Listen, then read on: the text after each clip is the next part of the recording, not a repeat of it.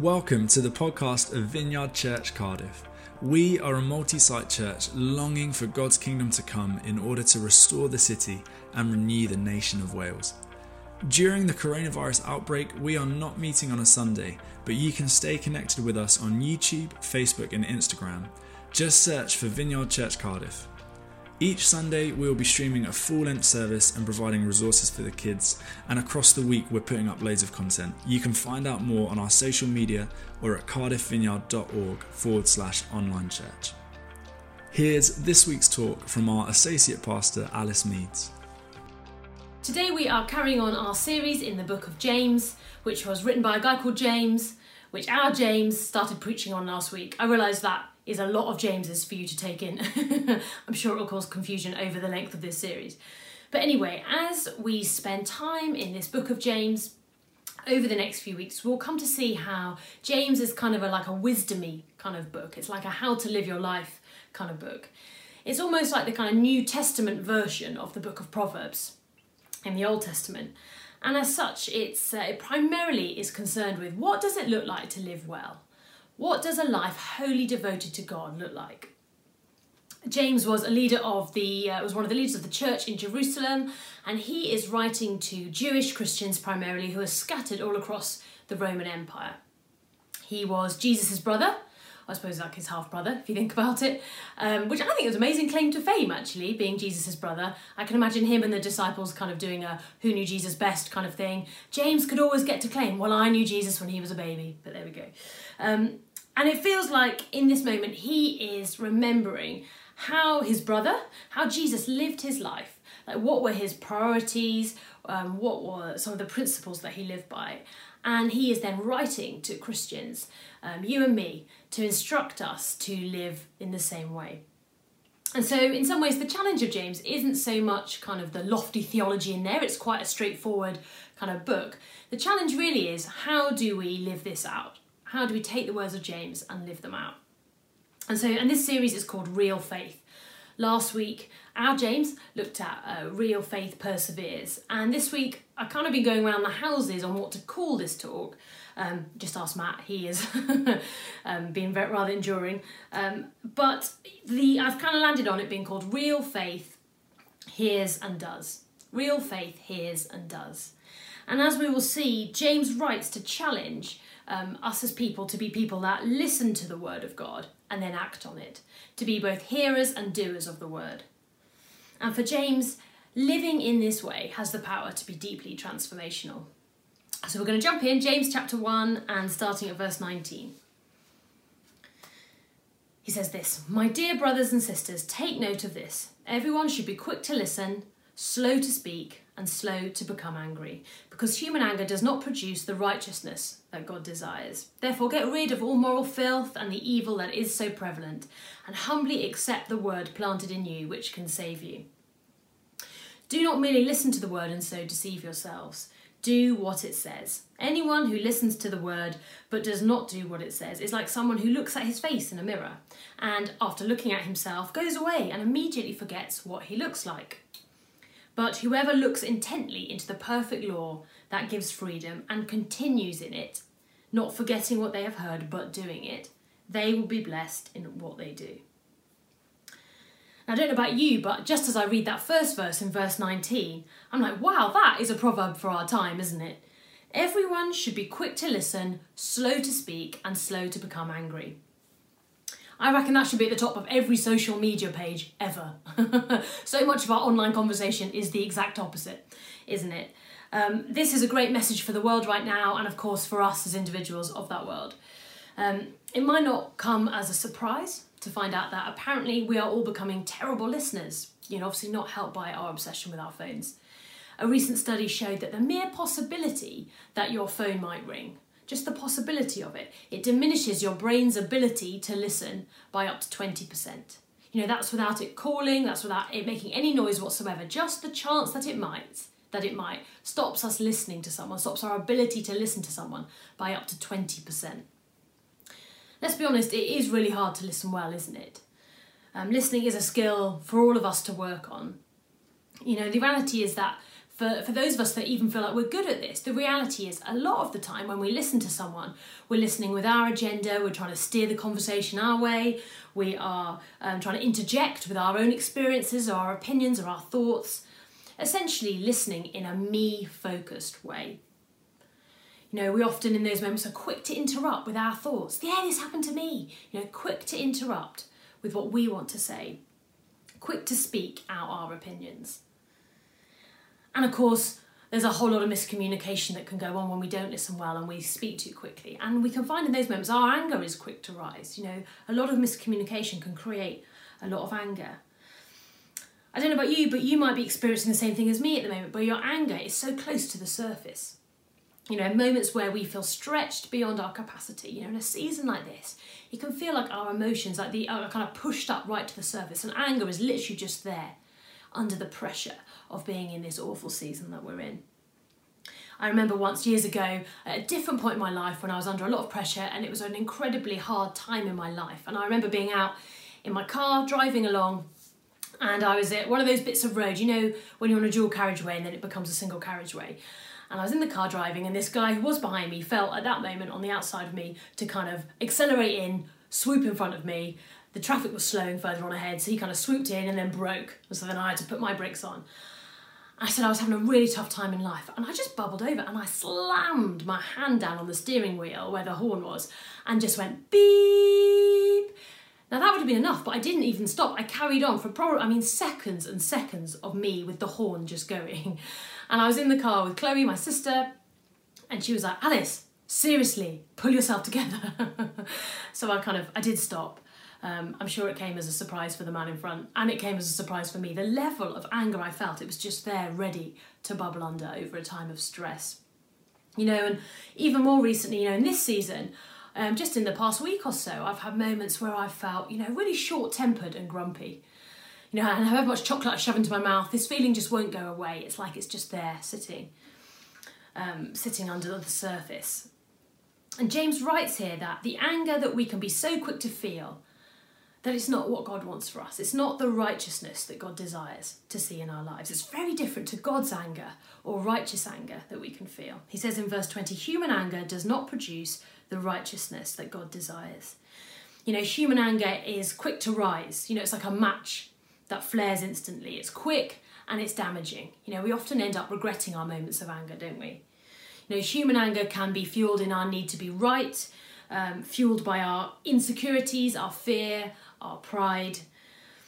But righteous anger, on the other hand, the kind of anger that God feels or that we can feel too, it's slow to arise. You know, it's more like heat in kind of burning coals than an instant flicker of a match.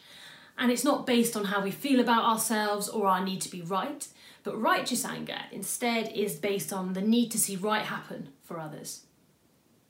And James here is saying, be slow to feel angry. Be slow to feel that human anger that we can so often regret. Do you get angry about the right things? Do you get angry about the right things? You know, I don't know about you, but I'm often embarrassed about some of the things that can make me angry. And I suppose if I think about it, I'm equally embarrassed about the things that should make me angry, but don't. The lack of righteous anger I feel, but the amount of human anger I can feel. Everyone should be quick to listen, slow to speak, and slow to become angry. Just think for a minute over the past week that we've just had, and ask yourself this question. How have you responded to the people you love? How have you responded to those people around you? Have you listened well to them? Or have you been quick to speak and quick to become angry? It's okay to acknowledge that, you know, we have fallen short of the person we want to be. You know, I think at the moment, many of us are probably all too aware of our shortcomings and our failures. And the grace of Jesus is here for you. If that's you, it's here for me too. You know, he is ready to pick you up, dust you off, and set you back on your feet again. But the challenge for all of us is, how do we start moving towards becoming the kind of person that we want to be? The kind of person that we've been created to be. You see, there's a danger here that we take a verse like this, you know, we could kind of have it written up on a poster that we put up and around our house. You know, those kind of posters people love to have with like inspirational quotes on. We could make it into one of those, you know, like the kind of keep calm and carry on, or like live your life to the full, or dance like no one's watching. They're not. they're checking their phones. One of those kind of inspirational quotes that we could put up. And we could have it on our walls, or we could have it on our wallpaper on our phones. But when we could come back to in a year's time and yet be no better at listening and be just as angry as we were at the moment, as we always have been. And there's a danger that if we just kind of apply our goodwill, our willpower to this kind of verse, that this will only last as long as our circumstances determine, as long as we've got strength for. I think the reality is many of us can feel stuck between a vision of the kind of person that we want to be and the reality of how we are. We can be aware of how we want to respond in situations, the kind of parent we want to be, we always thought we would be, and then the reality. The kind of wife, husband or friend that we want to be, and then we're aware of the reality. And we can feel so hardwired by our automatic responses, the quickness of our speech and our anger, our defensiveness. These things can kind of feel like they trap us. Psychologists and family therapists, they talk about this kind of common experience for us as humans as a lack of differentiation. A lack of differentiation where our responses in the moment are not grounded in or well thought through. They are instead highly reactive to the people around us, to what's going on around us. And they argue that, family therapists argue that in order to break this reactivity, you need to, and to live in a kind of a deeper, less impulsive way, that we need to become more differentiated. And modern psychology would say that a person who is differentiated is ultimately driven by a set of principles that help them determine where they are going and give them a vision for the kind of person that they want to be. I always think it's amazing when kind of modern thinking kind of points to what the Bible already tells us, to what's already there in the Bible. What Christians have known for centuries, what James knows as he writes this letter. That we have to live by something bigger than ourselves. That we have to have a set of principles, a vision for where it is that we want to be in order to see change, to be more differentiated in our life and not just be reacting out of the emotion that we feel in the moment. And for James, as Christians, our starting point for this should be grounding ourselves in the Word of God. That we should find our values, our worldview in there. And for him, this has the power to be deeply transformational for Christians. In verse 21, he tells us to resist the moral filth and evil that is so prevalent, and instead humbly accept the Word of God, which has been planted in you and can save you. The Word of God. The Word of God reveals to us what God is like. It's what he's about. Simply put, it's God speaking. That's what the Bible is. It's how we learn what God's priorities are, what he's like, what he values, and therefore what ours should be, what we should be like, what our priorities should be like. In the Bible, in the Word of God, it's where we learn that we are loved. It's where we learn who we are and how we should live our lives. God wants us to hear what he's saying to us through the Word of God and to then act on it, to let him change us in the process. And the picture here in this verse, in verse 21, is of a gardener planting the word in us. And it reminded me of the gardener in John 15, which I preached on a few weeks back now, about this gardener kind of tending his vine, the vine in John 15. And it's the gardener tending his vine and helping us to grow rooted in Jesus and show the fruits of the Spirit as we remain rooted in Jesus. That's what it reminds me of. It kind of echoes back to that. And the Message version translates this verse 21 in James 1. It translates this verse like this. In simple humility, let our gardener, God, landscape you with the word, making a salvation garden of your life.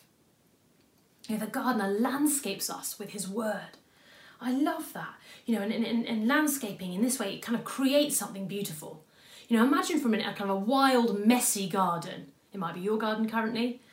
You can imagine mine, if that helps. Over the past few weeks of lockdown, I've been kind of braving it out there in the garden. I normally have the help of my ever-patient father-in-law to help me with the gardening because I am clueless.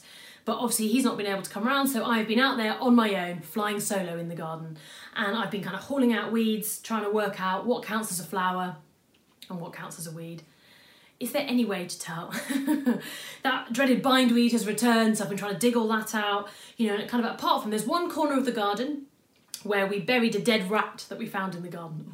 After those floods earlier on this year, we found a dead rat in the garden, and we Googled what to do with it, and apparently we're supposed to bury it, so we buried it as far down as we could in our garden, and we put a flower pot over it to know never to go in that part of our garden again. So apart from that bit of the garden, the rest of the garden slowly has taken shape over the last few weeks. Slowly by slowly, I've been making our garden look a bit more acceptable, less neglected and abandoned. And the image here is of that. The word of God landscapes us. It changes us. It restores us. It's the word of God that helps us to be differentiated, that helps us to live differently, to choose to react differently, to be different from the wild, messy world that is around us. Are you currently being landscaped by the word of God? You know, are you reading the word of God in a way that it allows to change you and a way that you act upon it? You know, it's worth highlighting here that it's God that does the planting. You know, he is the gardener. It's the Spirit of God that implants the word of God in us. You know, when I spoke on John 15 a few weeks ago, as I mentioned, you know, that was the invitation, wasn't it? It was to root yourself in Jesus and then to allow the Holy Spirit to work in you and to produce fruit. You know, that's the life-giving power of the Holy Spirit at work in us, helping us to be transformed into the kind of people that we were designed to be, that God has designed us to be. But James is really clear here that this shouldn't make us passive. This shouldn't make us passive. You know, that we are to receive this word. We are to receive the word of God planted in us. But we have a responsibility to respond to it and to act on it. Our starting point, you know, in being landscaped, in being changed, in seeing that transformation in our life, is for us to hear the word deeply. Real faith hears, to listen deeply to it as we read it. And I started by talking about listening, and the deepest level of listening that we can offer someone is when we listen to them without our agenda. We listen to understand them. We maybe ask them questions to help them understand even more, but we listen openly. We're not trying to steer the conversation our way. And we, in our listening, we're open to listen to that person. We're open to learn from them about what life is like for them, what their story is. I don't know if anyone's ever listened to you in that way, but it can be so freeing when someone gives you that gift of listening to you in that way, just letting you express something deep for you. And James is telling us that we have to hear, as we read, we have to hear the word of God in that same way. You know, we have to come to the word of God accepting that we are there to learn. That God who creates us knows best how we should live our lives, and he wants to speak to us and tell us about that. To come ready to ask questions, to seek to understand it more deeply, but to come with the mindset that ultimately God knows best, and that his values and priorities should be ours, that we should not take our values and priorities from the world around us, that we need to rely on him, that he knows best. And this is the kind of beginning of that journey of being free from our propensity to anger and self-importance, from our kind of instant responses to acting out of our emotional baggage or our insecurities and our disappointments. By listening to God as he speaks to us, that's the first step. By listening to God as he speaks to us, and by listening in a way that we are ready to learn who we are, how we are valued, and what the guiding principles of our life should be. Real faith hears, and real faith does. You know, the word of God, James says, is like a mirror that shows us who we really are and allows us to take action accordingly. That's the picture he paints here, isn't it? As of a man that looks at himself in a mirror. Now think about it for a minute. Why is it that you look in the mirror? I've got to be honest, at the moment, I've not been looking in the mirror that much in this kind of lockdown world. I've not really been looking in the mirror. I was about to go on a Zoom call the other day, and you know when you go in, for those of you that have been using Zoom, before you join the meeting, it gives you a helpful preview of what your video is going to be like, what everyone else will see. And as it flashed up the preview on my phone, I was horrified to see that kind of my freshly kind of washed hair actually was kind of all around me, and I actually looked more like Brian May than anything else. Google him if you don't know who that is. It was good to know, and I kind of took amends and then joined the call. But in normal life, pre-lockdown and post-lockdown, hopefully, you know, when you do look in a mirror, why is it that you look in a mirror? It's to make sure, isn't it? Make sure that your hair doesn't look like Brian May's. It's to make sure that you haven't got toothpaste around your mouth. It's to make sure that you've not got something in your teeth. That's a horrid one, isn't it? You know, when you've been out at work or chatting to the neighbour or been up at the school gate and no one has loved you enough in that moment to tell you that you've got something in your teeth. That happened to me the other day again on a different Zoom call, as I'm spending much of my working life on Zoom. I was on this Zoom call, chatting for about an hour on this Zoom call, and then I came off it, walked into the kitchen, and Matt was like, "Oh, love, you've really got something in your teeth." I was like, oh, the horror of it, and no one told me. Could they see on Zoom? Can you even see that kind of definition? I still don't know. So we look in the mirror, don't we, as an attempt to avoid moments like that. You know, and then we correct ourselves accordingly. You know, even if we look in the mirror and we think, oh no, I'm all right, even still, it's hard not to correct yourself in some kind of minor way to smooth down your clothes or adjust your hair slightly. You know, it's automatic, isn't it? To kind of, even if it's just a tweak here and a tweak there, to kind of improve the reflection that we see.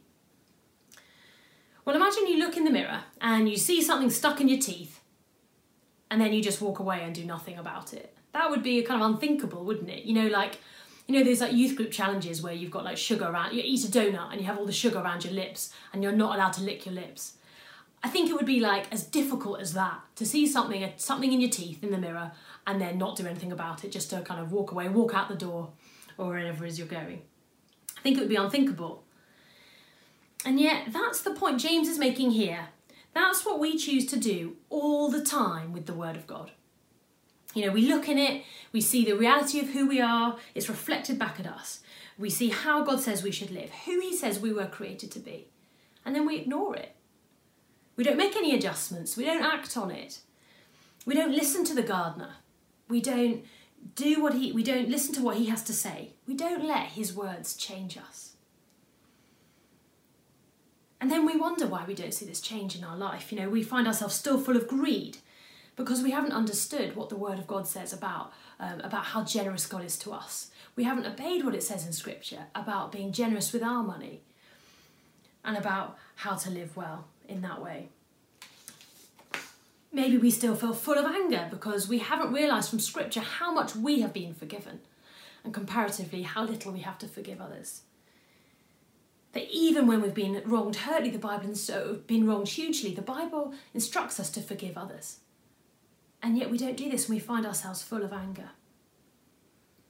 Maybe we still live really shallow lives driven by the priorities of success and money. You know, instead of obeying the word and seeking the kingdom first, as it clearly tells us to do, being a people that pray for the sick and extend the kingdom of God wherever we go. Instead of living these kind of kingdom-focused lives, we are instead driven by success and money.